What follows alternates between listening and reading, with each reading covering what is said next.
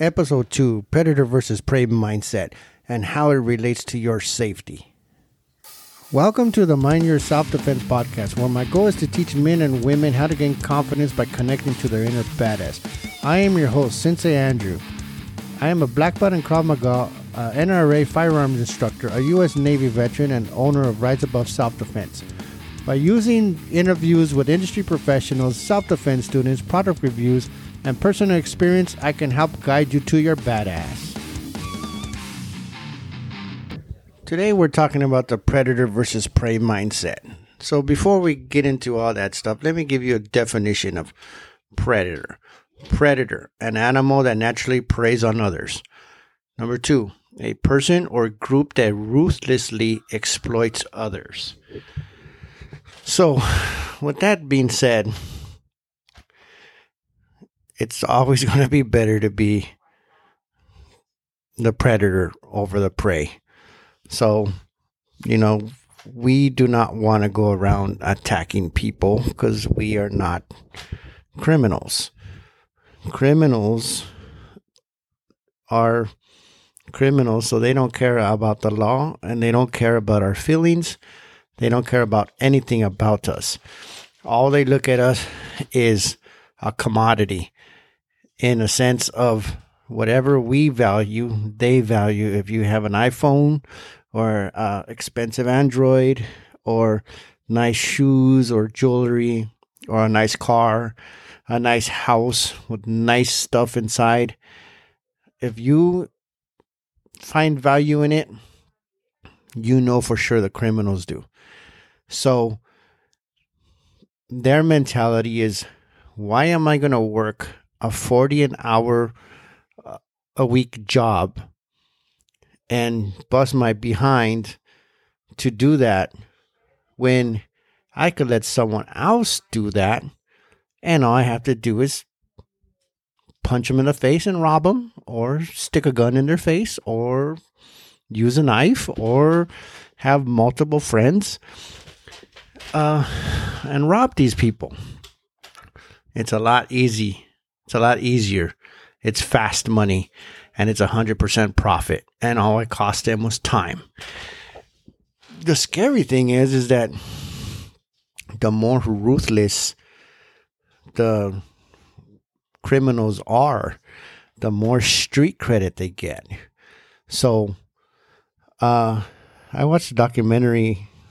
I can't remember if it was on YouTube or Netflix about professional criminal, and his protege ended up doing jail time, and they ended up in the same prison, and they actually ended up on the same cell block. And when he asked his protege, "What are you in for?" he said, "Attempted murder." And they go, "Oh, that's cool," because they get street cred for that. And he goes, "Where'd you shoot the guy?" And he said, "I shot the guy in the leg." And the mentor criminal said, "Why'd you shoot the guy in the leg? Why didn't you shoot him in the chest or shoot him in the head?" And the apprentice said that the gun accidentally went off. He wasn't trying to shoot the guy. He was trying to scare the guy. He ended up shooting the guy in the leg. But when he got arrested in the court, attempted murder is attempted murder. It doesn't matter where you shoot him. So the mentor told the apprentice, "Don't tell anybody here that you shot him in the leg.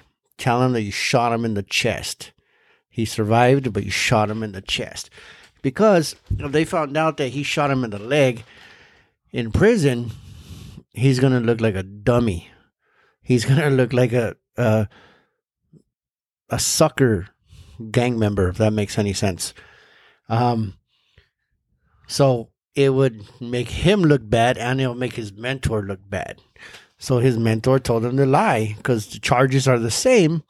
Like I said, whether you shoot someone in the leg or someone in the chest. So, and the guy, I believe he got like 10 years or 10 to 12 years, something like that. So I found that kind of funny. But you have to remember that predators, especially hardcore predators like prisoners who are serving life, their currency is violence. The more violent they are, the brutal they attack people, the more credit they get. So the higher up they move on the ladder. If I punch someone in the face to prove myself to my gang or my group, then someone else comes up and stabs someone in the face. That person who stabbed them in the face is going to get more recognition than my punch to the face. Then if someone comes up behind the guy with the knife and he decides to pull a gun on someone else's face and shoots the guy in the face, he's going to outrank the guy with the knife. And if someone comes up with a car or a baseball bat or something more violent, makes it worse, if he beheads the person or something, it is going to make him move up the ladder. And a lot of people who live this lifestyle, they will do it because the more violent you are, guess what? The less people mess with you. No one's going to mess with someone who is willing to cut someone's head off with a plastic melted down toothbrush.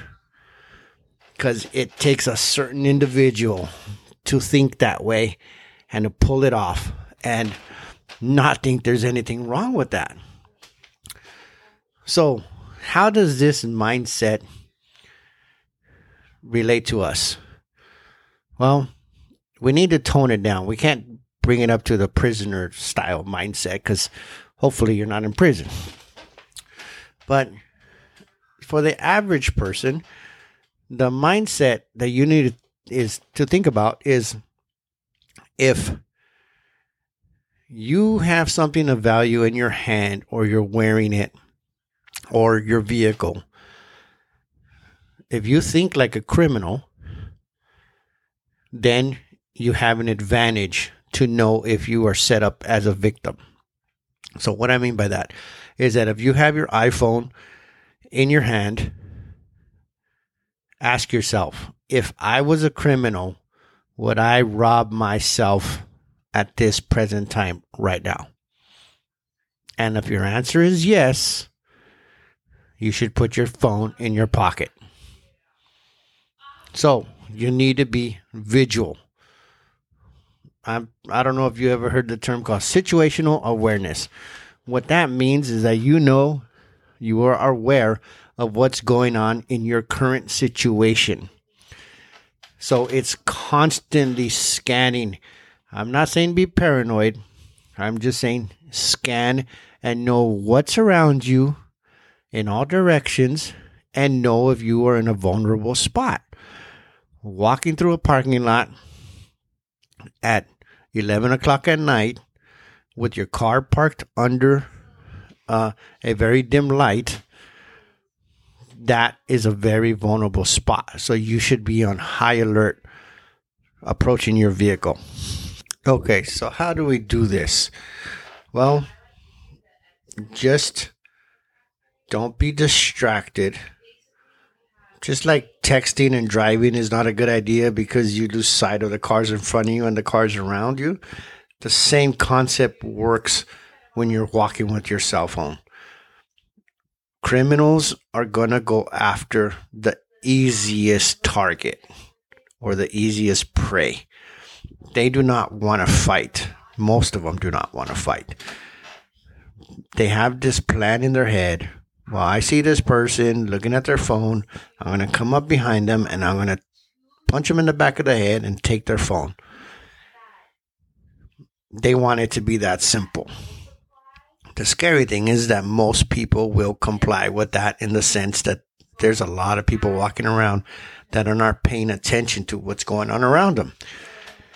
So to make yourself a harder target is if you understand these principle or this mindset that the criminals have, then it will help you a lot. So if you, like I said, if you look at yourself and think like a criminal and ask yourself in your head, would I attack me right now at this present time? And if your answer is yes, you need to do something to change that. Does that mean look around? Does it mean get your head out of your phone? Does that mean move locations? Whatever you have to do to put yourself in a better situation. So I know it might sound like paranoia, but you are in charge of your own protection.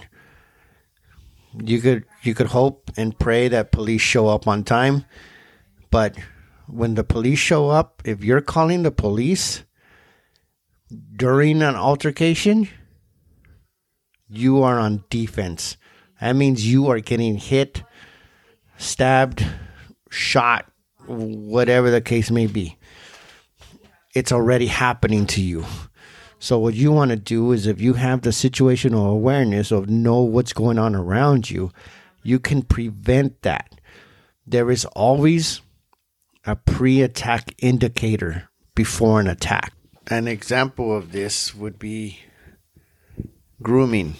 Grooming is when the person is putting their hand through their hair, like combing their hair with their hand, touching their chin,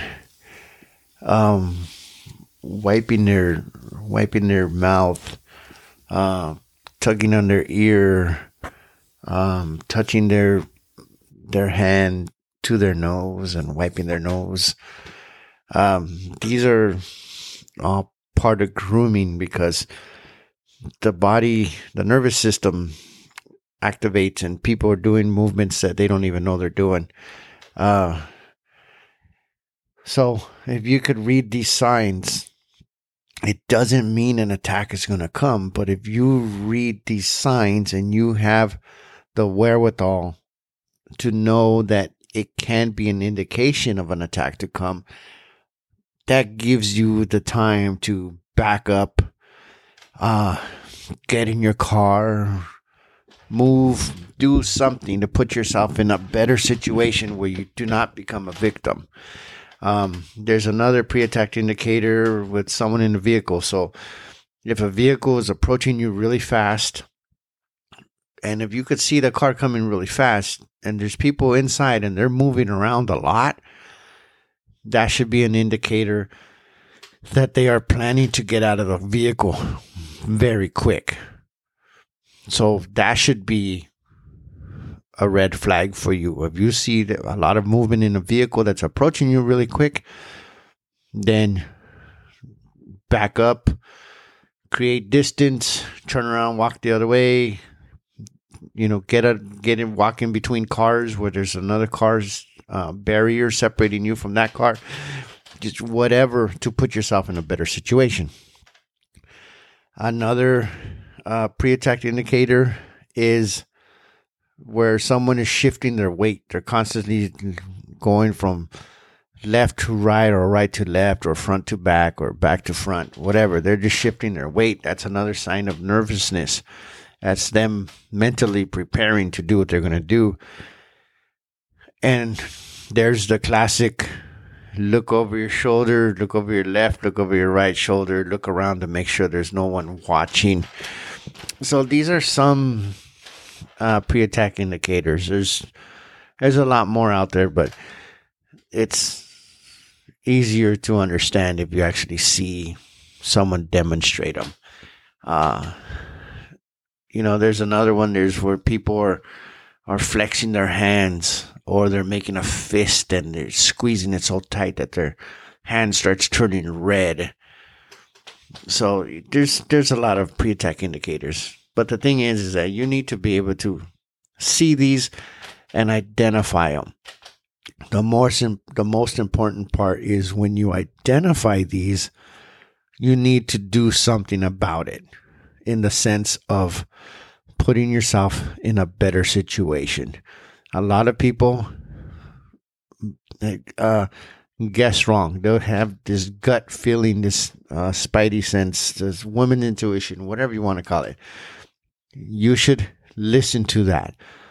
When your body is feeling something out of place and it's giving you that warning, you should take that warning. So it's better to be wrong and safe than right and in the hospital. So what I mean by that is that if you're walking down the street and you see someone walking towards you and they have a hoodie on and it's 100 degrees outside and they have the hood over their head and it just feels wrong or creepy, and you walk by that person and heaven forbid they stab you as you walk by and they rob you, take your phone or take your wallet, whatever the case may be, and you're in the hospital and you're like, yeah, you know what? I had a feeling something was going to happen, or I had a feeling about this particular person. Where if you listen to your body and you're walking, same scenario, you're walking down the street, person 100 degrees, hoodie over their head, all that stuff. You're going to walk by them, but you walk around, you make distance. Instead of walking straight in front of them, you walk around, or you look at them, or you stop, or you stop, face sideways so you could see them, and you're watching them walk by you. And as they pass you, you keep watching them before you turn around and go you're on your way. So this way you could go home and you're like, you know what? You tell your partner or your kids, hey, you know what? I was walking down the street and there was this suspicious person walking by me, and I don't know if he was or not, but I just stopped and I turned sideways so I could see him, and I watched him walk by me. Or there was a tree and I walked around the tree, put the tree between me and him. Whatever you did, you created distance. And even if the person was just someone who likes wearing hoodies, it doesn't matter the temperature outside. It doesn't matter. The point is that you were not in the hospital. So you did something. You reacted to the warning that your body was giving you. And that is situational awareness. Not only did you see the potential threat by looking at this person that you thought was suspicious, but you also listened to your body's warning system telling you there might be a threat. So to end this episode, I'd like to give you some advice. Now that you have the concept of how to think like a predator, walk down the street with confidence, or walk wherever you're walking with some confidence.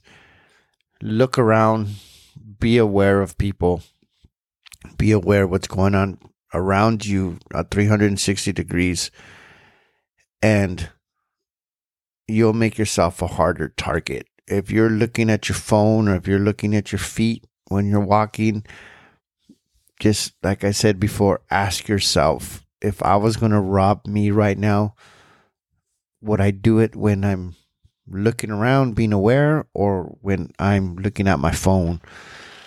So just have that in mind the next time you go out. And the more you do it, the easier it gets, and you actually see more of the world.